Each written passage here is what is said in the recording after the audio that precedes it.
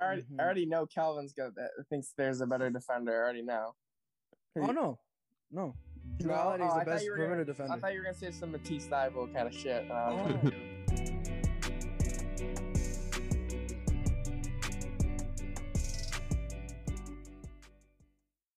What is going on, everyone? Welcome back to another episode of the Triple Threat on the Hill podcast. As always, we have me, Daniel. We got Sean and Kelvin back at it. Another episode, boys. How we doing? Yeah. Yeah. We're doing excelente. All right, that's great. We love to see weirdly here. We're in the middle of summer here. July 27th, we're recording this at about 7:30 p.m. A lot going down in the sports world. Couldn't quite coordinate a time. That was my fault. I was on vacation when the finals ended, but we are ready to talk about that. We're going to talk about, which team actually was better.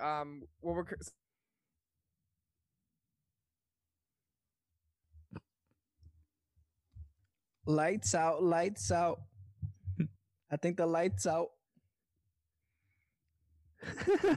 Okay, so apparently we have some technical difficulties because there is apparently a storm near Boston. So Daniel, I think, just lost power. Pretty sure it's pretty funny. His screen is frozen. Me and Kelvin are laughing. Not really sure what to do now. Should we go on without him? Hey man, I think we can weather the storm. In any scenario, I guess I can take it up from here for a little bit. So basically, we couldn't really coordinate the time last week, but we're gonna talk about now the finals. We're actually gonna talk about what we were supposed to talk about last week, and in the end, Milwaukee won in 6. The meme was Milwaukee in 6, and it didn't disappoint. So if anything, I think Daniel was talking about, we're going to talk about if the best team deserved to win. So Sean, the best team actually won? Well, first of all, are you not going to hype yourself up a little bit? Because me and Daniel picked the Suns in like 7 or something. And Kellen was like, Bucks in 6 because Giannis. And that's pretty much what he said. And then, I mean, shit, that's what happened. Like, he was just like, all right, Giannis, like, I'll drop 50, I'll win. We're good. Well, I'll help out Kelvin's prediction real quick. I should have put money on it. I should have put money. I tell you, I should have put money on the Bucks winning. It's such a big sell for me. But yeah, Bucks did get it. Giannis did come through with a 50-piece shot. Whatever he shot from the free throw line turned to Steph Curry. And Daniel's back. He weathered the storm. Who's that? Dude, that was wild. I was in the middle and I just lost power. All right, I'll listen in. What were you guys talking about? We were just talking about the memes and how Giannis was able to drop 50. Bucks were able to come back winning in 6. Like, I would give myself credit, but I find it's better to be humble in certain situations, right? Especially when I didn't bet money on something I should have. So that's really how I feel. But Sean, I go back to this question. Do you think the best team won? I think so because maybe you could argue that the Suns were better. I mean, Chris Paul didn't really play like himself. Maybe he had a little injuries. I don't know. But I think from pretty much all the stats on the series, like the series was even. The teams were even the entire time. And at the end of the day, when the teams are even in the NBA, there's 2 things that could really, change the outcome or determine the outcome. And that's a star player and a coach. Credit to Bud. He actually coached a good series. I think it was his best performance in the playoffs. He actually adjusted, and Monty Williams kind of sold a little bit and got outcoached by Bud, which I didn't expect to happen. But I think it really just came down to Giannis, like Helen was saying, and he was a super duper star. He just dominated every time he was on the court. He was a positive. Like, his team could really legitimately couldn't have done it without him. And yeah, now he's that guy now. He is that guy, and he deserves to be that guy. People already put him for next year, their top 10. He's number 1 in people's top 10 for current NBA players. right? It's crazy. It's crazy. And also thinking about what Giannis has done at 26. Look, you're listening to a guy who used to like not like Giannis. Why? Because I was a dickhead. All right, I was like, oh, I want Joel Embiid to be the best player in the Eastern Conference. And at the end of the day, you have to appreciate greatness. You gotta love it, right? And to see Giannis at 26, what was it? MVP, two-time MVP, Finals MVP. He's in the finals, multiple-time All-Star. Has been through a lot of struggles, right? His father passed away a couple years ago. This man has done so many great things, and he deserves to be called a champion. And it's so fitting that he is a champion, to be honest with you. But I do think the better team won, right? I don't think it was because of the players. Okay. It was because of the players, right? Chris Paul shit himself, and of course, Chris Paul shit himself, and the Phoenix Suns lost Dario Saric, and they were huge deficit on the boards, right? And no one besides Ayton could guard Giannis, and Ayton sometimes got into foul trouble. Those are very key points, right? What I'd say though is that Coach Bud fucking whooped the fuck out of Monty Williams. First off, I was so proud. He took out Brook Lopez in fourth quarters.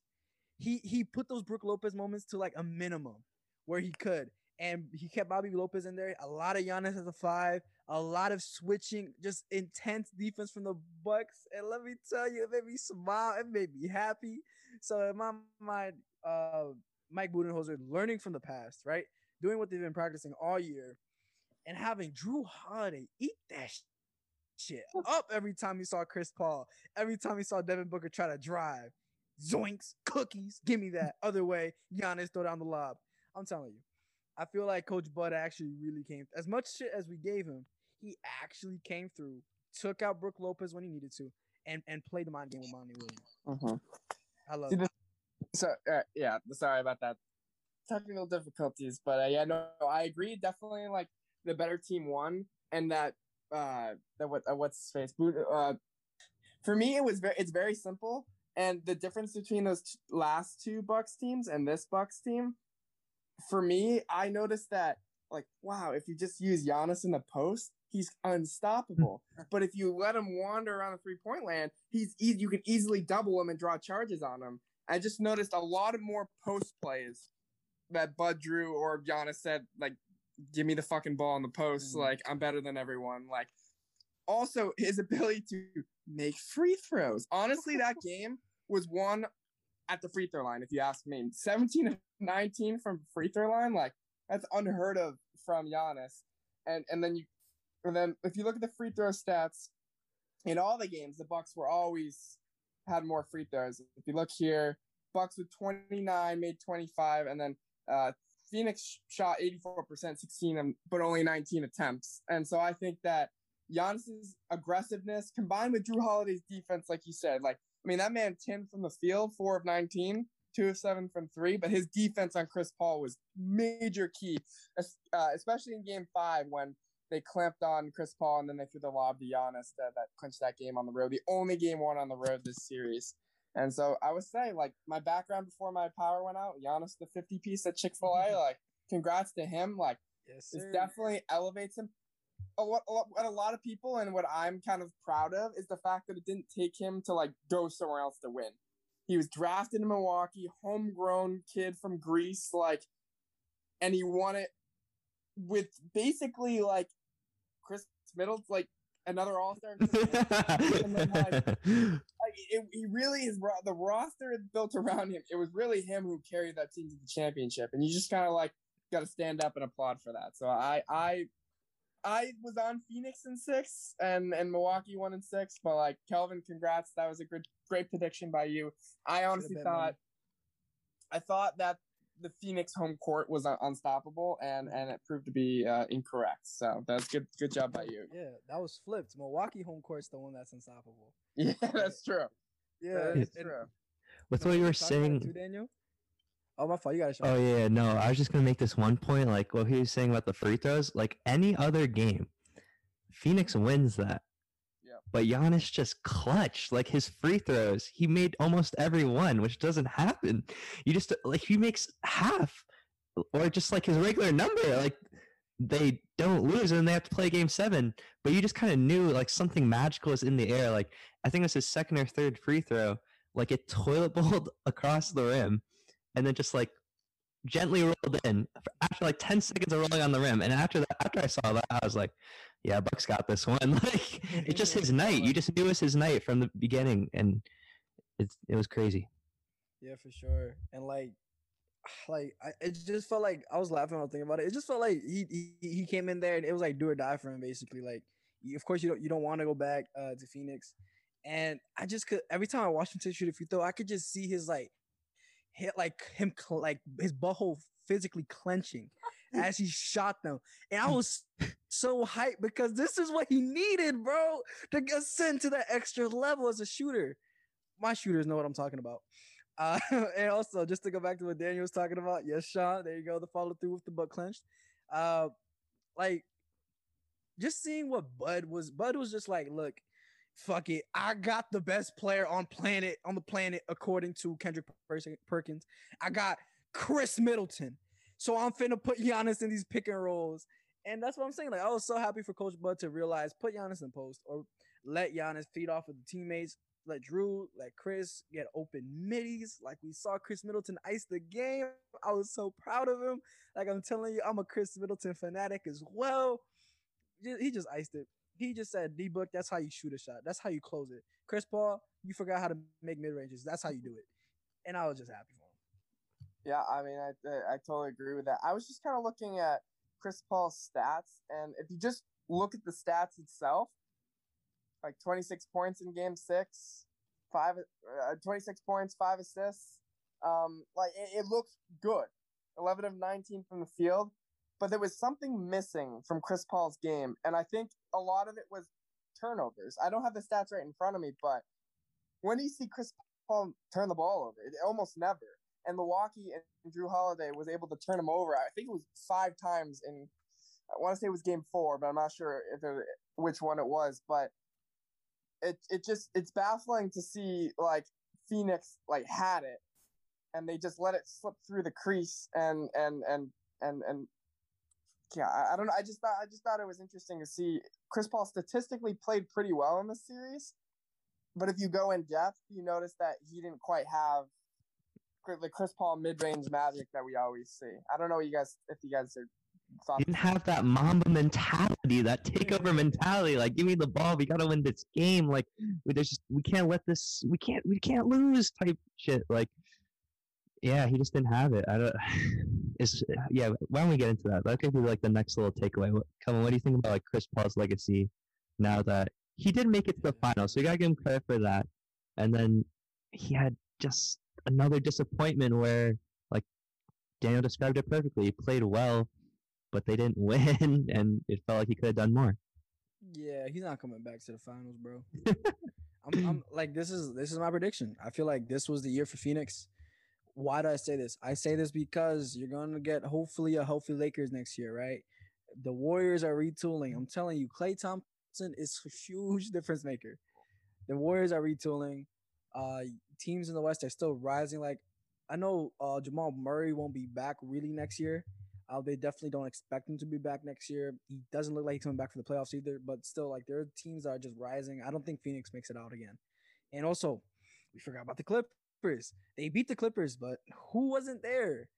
And, like, the series still went back. Exactly. Fun guy. The series still went back and forth, right? Paul George sold 2 games in a row type thing. So, I just think Chris Paul's not going to get back to the finals. Devin Booker, I think, might get back to the finals one day, but I don't think Chris Paul's getting back. And also, it's a huge stat that says only player in the NBA history to ever lose 4 series up 2-0. That's Chris Paul. Oh. No one has ever lost 4 series up 2-0 before in the NBA playoffs. Damn. And it's Chris Paul. Something about his leadership has to be something that's happening. So you think his legacy is unchanged? With him going to the finals? Yeah. You think like his career, like he's still just the guy that came close but is never going to get it? Yeah, I think it's pretty similar. If anything, I'm happy he was able to even do this because people didn't think he was going to get nowhere close. But if you look at the road he traveled to get there with the injuries that he was able to bypass, right? then you could even argue the same for the Bucks that this wasn't really going to be their year if Kyrie or if Harden were fine. But then the road for the Suns is the one that looks the most atrocious in my mind. So that's what I'm saying. Like, I feel like it's just the same. There's something with him. I don't know. There's something with Chris Paul. He, like, a lot of people say he's not a great person, or he's he's an asshole on the court. He said something bad about DeMarcus Cousins or DeMarcus Cousins' kid or something. I don't know what he said. Something bad about DeMarcus Cousins. Is just an ass, though. That's true, but he was yapping at DeMarcus Cousins, walking around like his shit don't stink, and then Patrick Beverley pushed him, and he starts whining. Like, what do you think's gonna happen? I know. I mean, personally, I honestly could see, maybe not next year, maybe the year after, Chris Paul in a Laker uniform. Very Whoa. I don't know about all that. What? I said, I don't know about all that. Like, dude, he's going to want to play with LeBron. He knows he can't win by himself. Like, he's going to want someone else to do it with. Like, they're going to, like, market it as, like, the old guys. And then they're just going to try and go win a championship. And I don't actually think that's going to happen. But, like, I mean, what do you do at this point? You're like, damn, that was my chance. Like Kelvin said, a lot of teams are up and coming or are going to stay at the top at the West. And so it's like, I don't know about that one. Like, I don't know what he's going to do. And to answer your question real quickly about, like, his legacy, like, it definitely, like, I don't know. People are saying if he won the finals, he would be, like, top 5. Like, he didn't. He wouldn't. I would caution, like, people, like, to do that based on just one series performance. I'd say he's definitely a top 10 point guard, maybe like around the like 6-7 range. Maybe if we're having a slow week, we can like rank them. But I don't know. Like you could say he sold, but he didn't like sell. You know what I mean? He didn't like go full out Ben Simmons. I think they're two very different scenarios. People were like putting him in that same category, and I don't know. I just think that he played okay, but he didn't rise to the occasion like a champion does, and he's not a champion. So, well, here's the thing. Here's my little takeaway. One of my takeaways from the playoffs is, okay, in this crazy year, yes, the most All-Stars got injured in the playoffs ever, which is fluky. It is fluky. I think we can all agree that maybe the Bucks and the Suns weren't the favorites that they got there. But as a star player or as any player, I think durability is really a skill. Giannis, I thought he was going to tear his ACL. He came back like 2 days after, pretty much, like a week after, and he was fine, dominating. And I think that Chris Paul, his body betrays him in the biggest moments. It's because he's played so much basketball. Like his body, it seems like in the biggest series, his body can just never hold up. And I think like that is a skill. Like it might not be fair, but like some people have it and some people don't. Like LeBron never gets hurt. Maybe this year he got a little bit hurt, but like, you know what I'm saying? Like, so yeah, that's what I think. It's like size, it doesn't pick people. No, it picks people, but you don't pick your size, right? Yeah. I can't pick if to make it family friendly. I can't pick if I'm like 6'7" or not, right? And I'm not. You know what I mean? That's a family friendly version, but. Like, this is very true. This is like, it's injuries or it's not injuries. Like Joel Embiid, right? Joel Embiid is a mammoth, amazing individual by what I've read, right?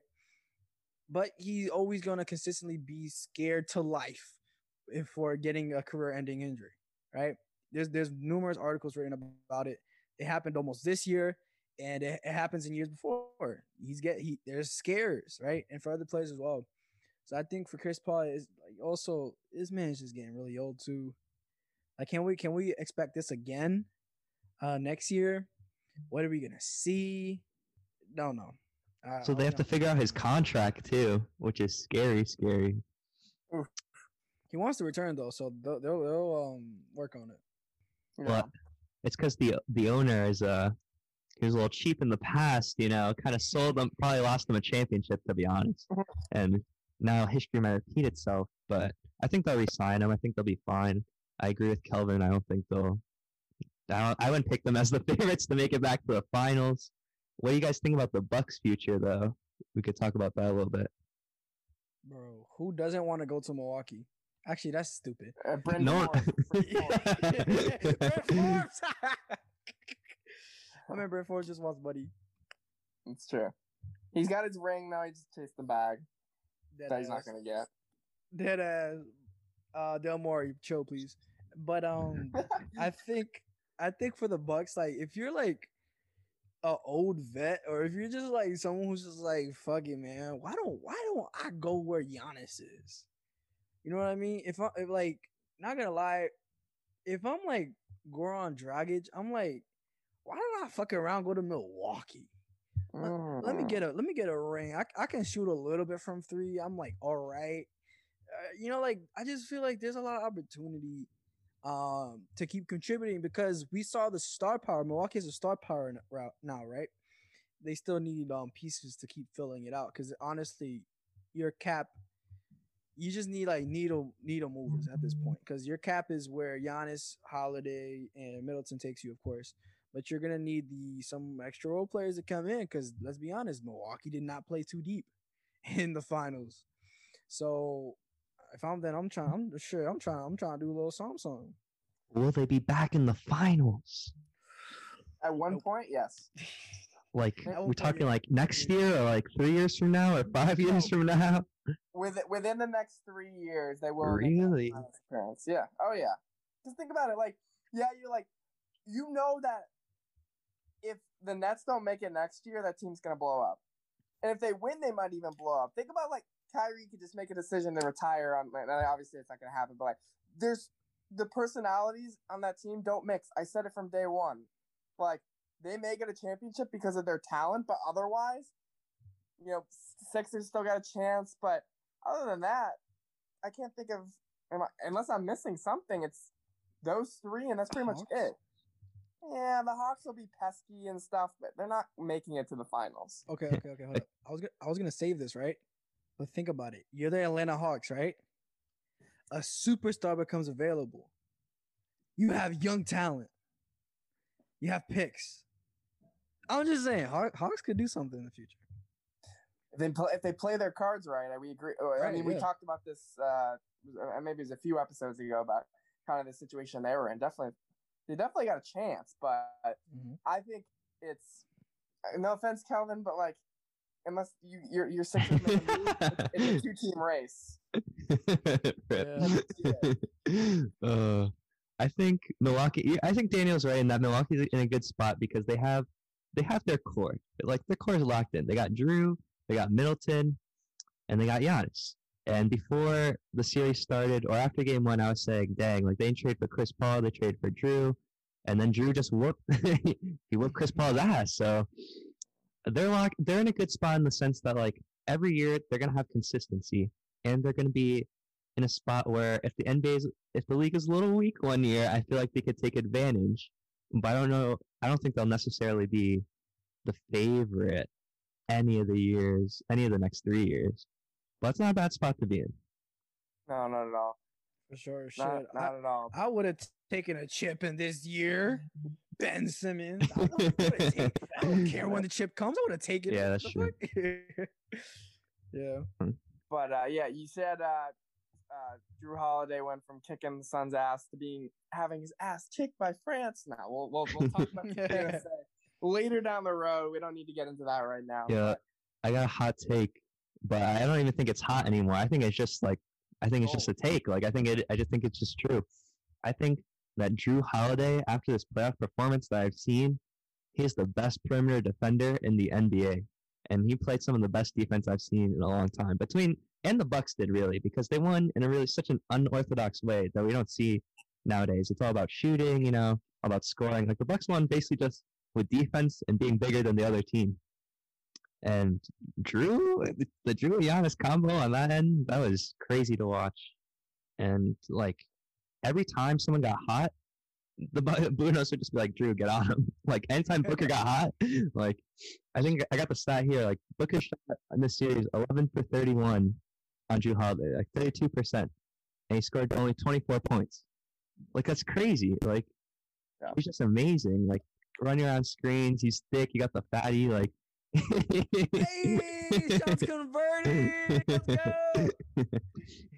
He's just a beast on that end. Like, I don't know. What do you guys think about that? I haven't seen anything like that from anyone just Yeah. trying so hard on defense, picking up full court, like shutting any star down. That's crazy.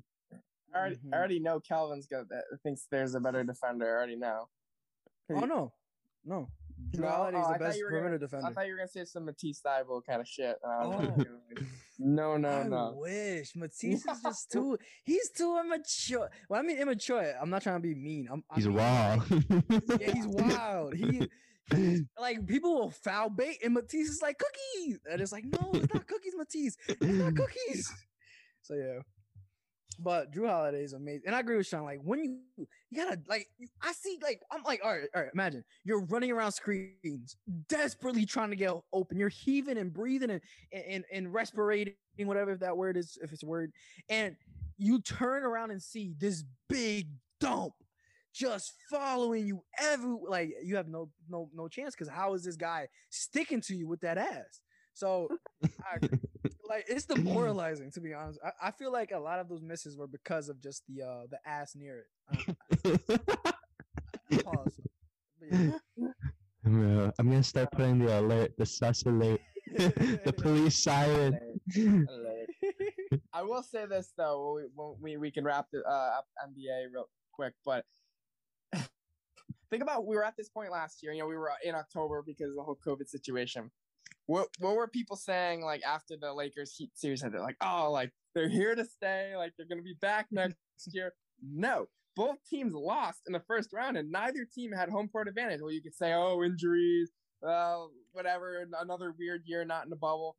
But I'm only saying that because it's like, don't just pencil these two teams in to play each other next year. Like, there's stuff can happen. Like I'm just trying to warn people that.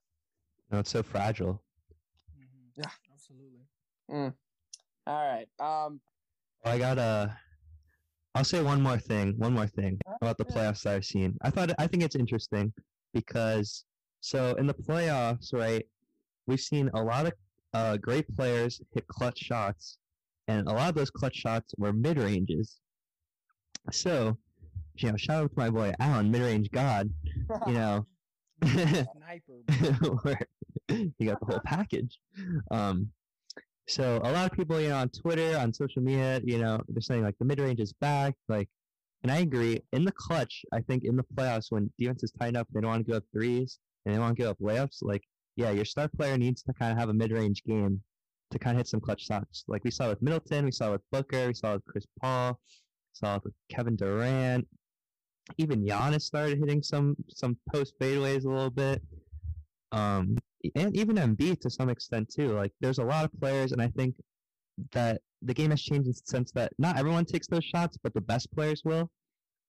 But I want to say that even though I think both can be true, like the mid range is here to stay, but also the three is still king because if you think about it, like when the Bucks stopped giving up corner threes to Phoenix, like they just couldn't score enough points. And I think if your offense can't generate open threes, like you're never gonna win in today's game. And I thought that was just something cool that I noticed. Yeah, that's not right. that is not something I thought about. But yeah, that's I'm trying to process that. I don't know, Calvin. Do you have any thoughts on that? Yeah, I pump fake, dribble, mid range. Like think about it. Like Sean's saying, teams are like really gearing towards because this is what the NBA is chosen. The NBA is chosen 3-point galore. Teams are gearing towards defending the 3-point line, and like we just saw Milwaukee do a great job at it. We used to shit on them for it. Again, shout out Coldridge, but Milwaukee did a much better job this time. And what you gotta do, pump fake, take a dribble in, mid range, right? Like.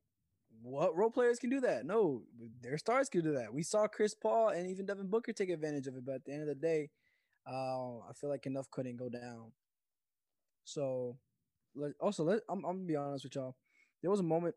This is off topic, but there was a moment like in those fourth quarters, especially in Game 6, where I was just like looking at Phoenix's offense. I'm like, they're not gonna make shit. I just like it was just a feeling. I was just like, it just feels like. If it's an open three, it's a huge break, and if it's like anything else, it's not a good shot. That's just something I noticed. No, I know you were saying because they didn't get any corner threes, like, so they get them on the wing or top of the key and be like, okay, but how are you gonna score 110 points like that? How are you gonna score 120 points like that? Well, yeah, you could do that one of every 3 games, but you can't afford to lose those 2 games, So yeah, you're right. That's a good point. I just looked at this article real quick, and it's from last year. It says, if Mike Budenholzer doesn't make a change, the Bucks may do it for him. So that just goes to show, like, there's adjustments that he was making on both sides of the ball. Like, I mean, Sean was talking about defense. Like, I guess defense in the NBA is alive. Like, yeah, you're absolutely right. Like, think about games 1 and 2. Cam Johnson, Cameron Payne, like, those guys were splashing 3 after 3 after 3. And what happened the rest of the series? They were basically silent, right? I mean, those guys were dead. And that proved to be very pivotal for Milwaukee and detrimental to Phoenix. So, I mean, another NBA season gone. Milwaukee, first championship since 71. Kareem, the Big O. So, congrats to them. Now we're going to switch gears because just a couple of nights from now, NBA draft, and the up-and-coming next stars of the league will have their names called by Adam Silver at the podium. So we're going to quick preview of the draft because we don't really know. I would say we're all somewhat aware of the players, but I'm more interested in the reaction next week. But we'll still get into some preview. But I want to start at that number 1 pick, and I want to give Sean the floor to talk about what are the Pistons going to do and what are his Rockets going to do with the number 2 pick. Let's go. My moment. This is my moment, boys. I just want to put out a disclaimer because, okay, we're not going to do a mock draft because we don't feel like experts this year. But what we have to say about the draft is smart because also if you look at our track record last year, I don't know if any of us in that, but on WHCL, but like we got a lot of stuff right in that one. We got the Peyton Pritchard going the Celtics right. We got LaMelo Ball being the best player in the draft. I said Sadiq Bey was all right. He was pretty good. I thought we did a good job on that draft. So we bring you good content. Like, don't ever think we just half-ass this, all right? But I got to talk about the Rockets. So, oh boy, we got the 2nd pick, and the Pistons got the 1st pick. So what's going to happen? So reports from Hollinger and Shams come out, and they're saying that, Cade Cunningham's workout for the Pistons wasn't all that. But you know who really impressed them in the workout? Jalen Green. Pretty boy Filipino. So he's pretty cute. But so what's going to happen? Are the Pistons going to pick Cade Cunningham like everyone is telling them to? Or are they going to try to trade out the pick? My prediction is the Rockets are going to trade for Cade!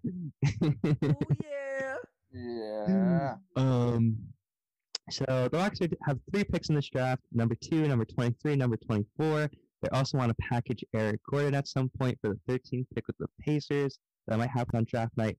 If that happens, they also hold Detroit's first rounder for next year, and that opens up a lot of their flexibility because I forget exactly what it is, but if Detroit doesn't have that first rounder, they're not going to be picking because of the protections on it. They might not have their first rounder for a while. Like, it might just go the prediction whatchamacallit, the protections on it are really weird. So giving that back to the Pistons in a trade for a number 1 pick could potentially open up a lot of flexibility for them, and they could still get the player they want in Jalen Green. Or they could just do a smart thing and probably draft Cade Cunningham. I really want the Rockets to get Cade Cunningham. I think he's the best player in the draft. So I'm going to make the bold prediction that happens. There's no guarantee. Honestly, it's probably 50-50. Also, a lot of teams are kind of trying to move up for Cade because he's Cade. Like, what? So we'll see what happens. But it's a pretty exciting time to be a Rockets fan. And if the Pistons screw it up, they'll never hear the end of it from me.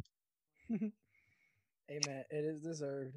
I mean, for me, it's a no-brainer. If you're Detroit, you have to pick the best player, and that's Cade Cunningham. But, like you were saying to me before, they're probably going to fuck it up. Like, I just can feel the energy just coming, and we're going to start off tomorrow. But when this releases, it'll be tomorrow night with a bang. with Jalen Green as the number 1 pick. It's gonna be like the first pick, Anthony Bennett. Yeah. Okay. All right. Yes, that'd be interesting. At number 1, I hope things go well. Like you said, those late first round picks you have, I'll be curious to see what you do with those. I highly doubt you make those selections. Maybe try to package it, and because we've been saying this all along, I think you might have even just said it. This draft class is deep and it's very good. Like last year, like I thought it was kind of Tim. This year, it's very good. You want to have multiple. If there's a year you want to have multiple picks, it's this year. If I were an NBA GM, I wouldn't ever make multiple picks in the draft. I just think it's useless. Like once you get inside the top 10, the hit rate is just so low that it's not worth it. But this class is very, very deep. So I'm interested to see kind of these trades that go down. Speaking of trades, by the way, I think we need to talk quickly about the trade that went down with Memphis and New Orleans. I know, Kelvin, you were very interested in that. Do you want to tell the audience what happened and your thoughts to it? For sure. So basically between Memphis and New Orleans, Memphis is going to be picking up Steven Adams, Eric Bledsoe, and a couple of picks. More specifically, they're going to get the 10th pick this draft. And like Daniel was saying, this is a draft you want to have a top 10 pick in. Absolutely. And then they also get some future picks. Not too sure which, but I do know they get a couple more. And then New Orleans, like, okay, well, you gave up people you didn't want to pay, right? And you gave up picks because of that.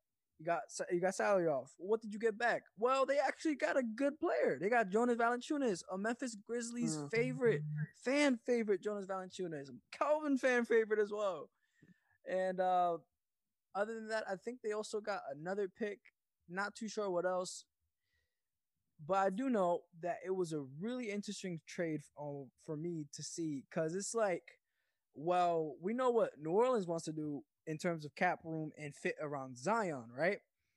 So I ask y'all, what do we really think Jonas Valanciunas is going to be the long-term fit next to Zion? Like, because he shot on 1 attempt per game last year, shot like almost 40%. Do we want to see him take 3 threes a game? Do we want to see him be Brook Lopez, take 5, take 6 threes a game? What do we think Jonas Valanciunas is going to be doing with the Pelicans? Yeah, the Pelicans are gonna mess this one up. They got Zion, and Zion's already like, we were trying to leave, Brandon Ingram want to go to Miami. I think it's a good trade for them, and I think Jonas Valanciunas is a skilled player. He's a talented player. I think he could sit on the 3-point line and take some threes. I don't think he'll be a bad fit next to Zion. I think he'll be better than Steven Adams was next to Zion. But the Pelicans, I mean, they got to figure something out, man. Like, they just need to make the playoffs next year. Then after that, I don't know. They're going to have to get creative, because there's no way in this day and age, like, any star could leave at any point. So if you get someone like Zion and he leaves, I mean, your franchise is doo-doo forever. So. Absolutely, man. Daniel, what are you thinking about the long-term look for New Orleans? Because they do have cap space now. They could bring Lonzo back or someone in, but how are we feeling about the Jonas move for now? Yeah, you make a good point. That's about the only positive thing you could really say. The thing about New Orleans is you would think building around. Sean's right in the fact that Valanciunas is a better fit than Adams was, but like, I feel like Valanciunas is just going to be a big pain in Zion's ass. Like, the fact that he's probably going to be taking, like, Zion's probably just like, let me take the shots. Like, don't do your little hook shots. Like, get out of here. Right. And Valanciunas is kind of he shoots, like, when I watch him, he shoots a lot of shots. He's not I feel like he's not the kind of guy that pairs well with Zion. I mean, there's rumors that he already wants out. Like, I mean, New Orleans just seems like the place to die, to be honest with you. Like, it's just not a great scenario. No. You go to New Orleans, you eat gumbo, get fat.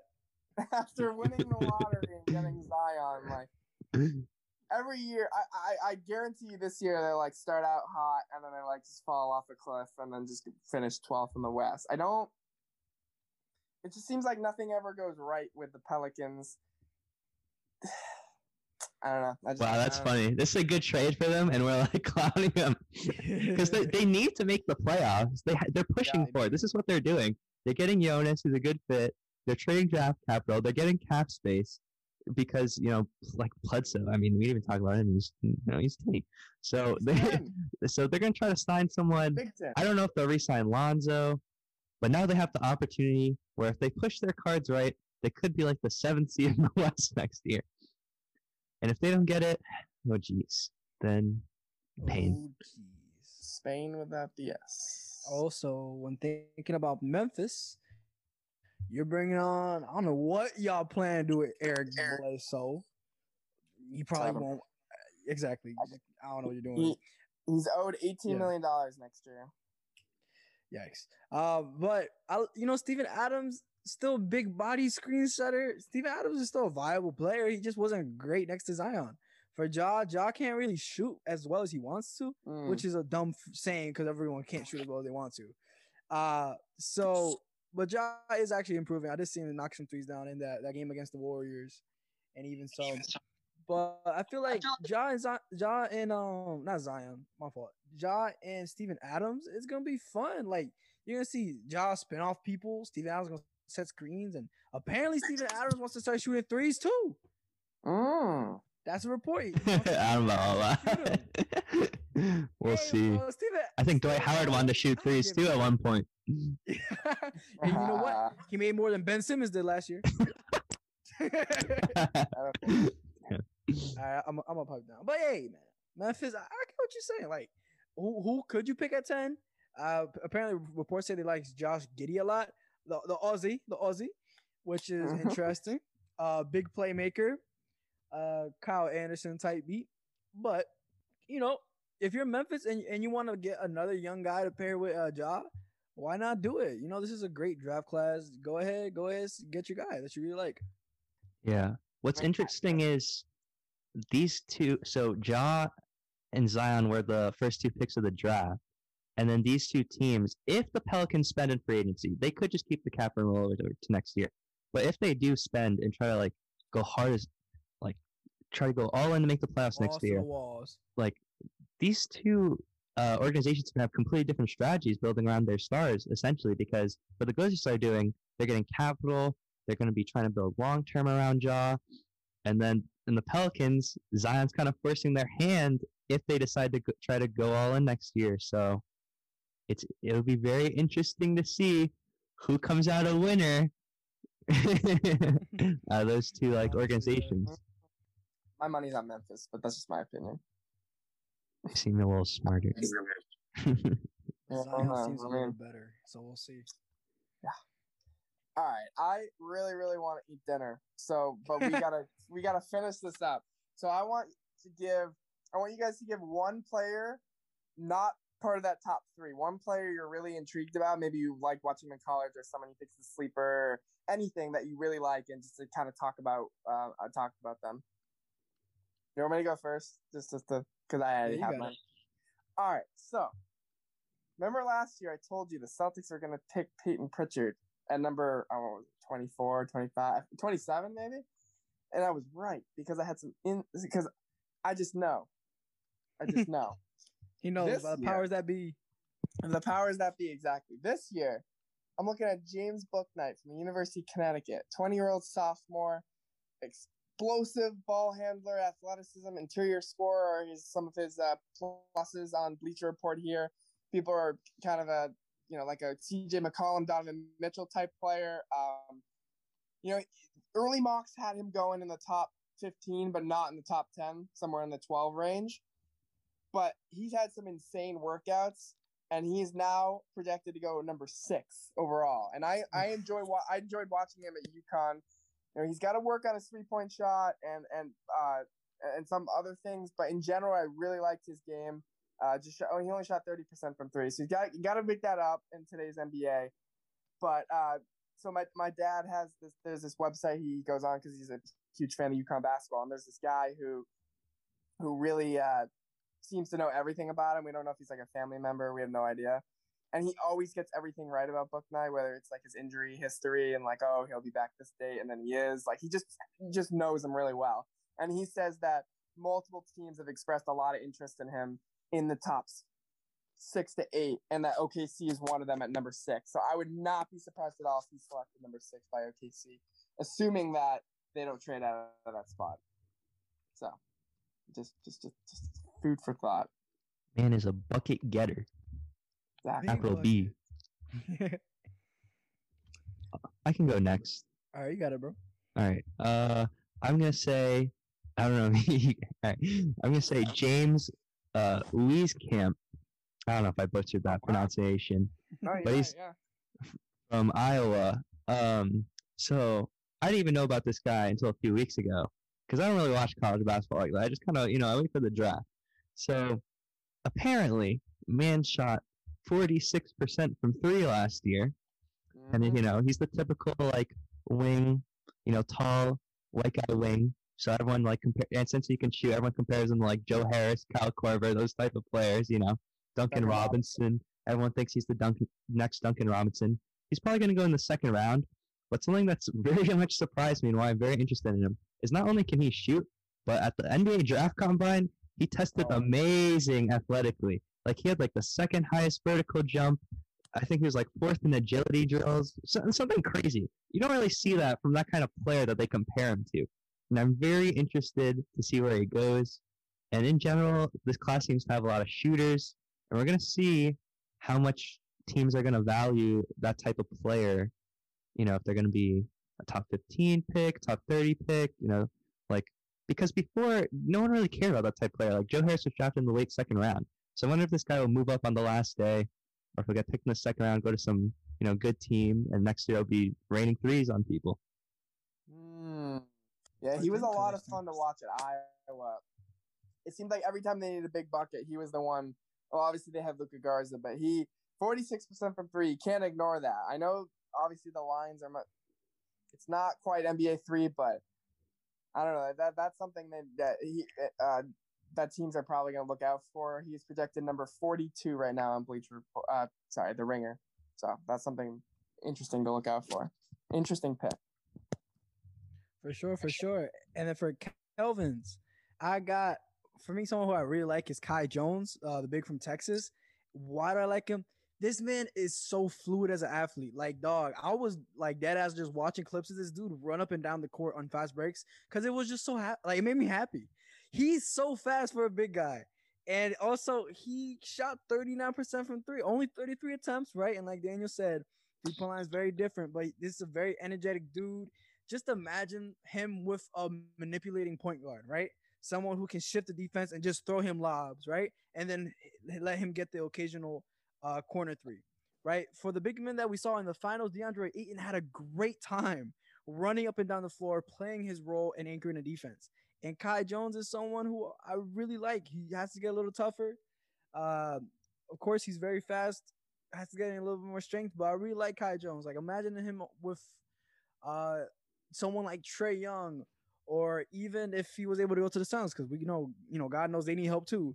I would love Kai Jones on any team with a manipulated point guard and letting him get run as the man off the bench. Big eats with that one. What? The great eats with that one. Good, yeah, good. 17th in the mock, so he'll go somewhere in the first round. Yeah, I mean, some other guys quickly that I'm looking out for. I love Davion Mitchell. Cameron Thomas might be a little sleeper. Who else?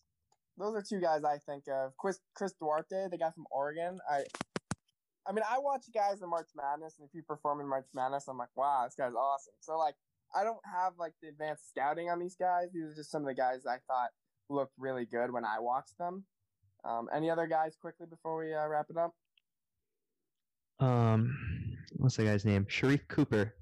I'm not sure about his projection, but I just love that type of player. Like the pass first point guard who can make any pass, like can beat people off the dribble. Like I used to love Rondo. Like before 3-point shooting was like required. I just think Rondo is so fun to watch. and he's just a little baby Rondo. So I'm curious to see how he does. Yeah. Also very young too. It'll be interesting to see if he could adjust to the game at so quickly at the age of 19. But we'll see. And then for me, I really like Bones Highland. He's just huge space creator. Really has a lot of swagger to his game. Also, not sure if he is from the Philadelphia area, but I do know that he was playing a lot of games in the Philadelphia area, like just in the parks and shit. And he's kind of a legend. There's a video from him a couple years ago, and it's crazy to think that kid who was cooking people on camera is getting drafted now. So I'm a big fan of Bones Highland. All right, you heard it here. Some of the guys we like to see where they land in Thursday night's draft. I'm excited for that one. I'm sure you guys are as well. We'll be back next week with maybe some recap, and then NFL. Yep, is about a month away. Aaron Rodgers showed up to camp. Sean Watson might get traded. We'll bring you everything regarding the NFL. Vaccination for the NFL is wild. Maybe we'll talk about that too. But other than that, thank you so much for listening, and we'll see you next week. Bye-bye. See you. Peace.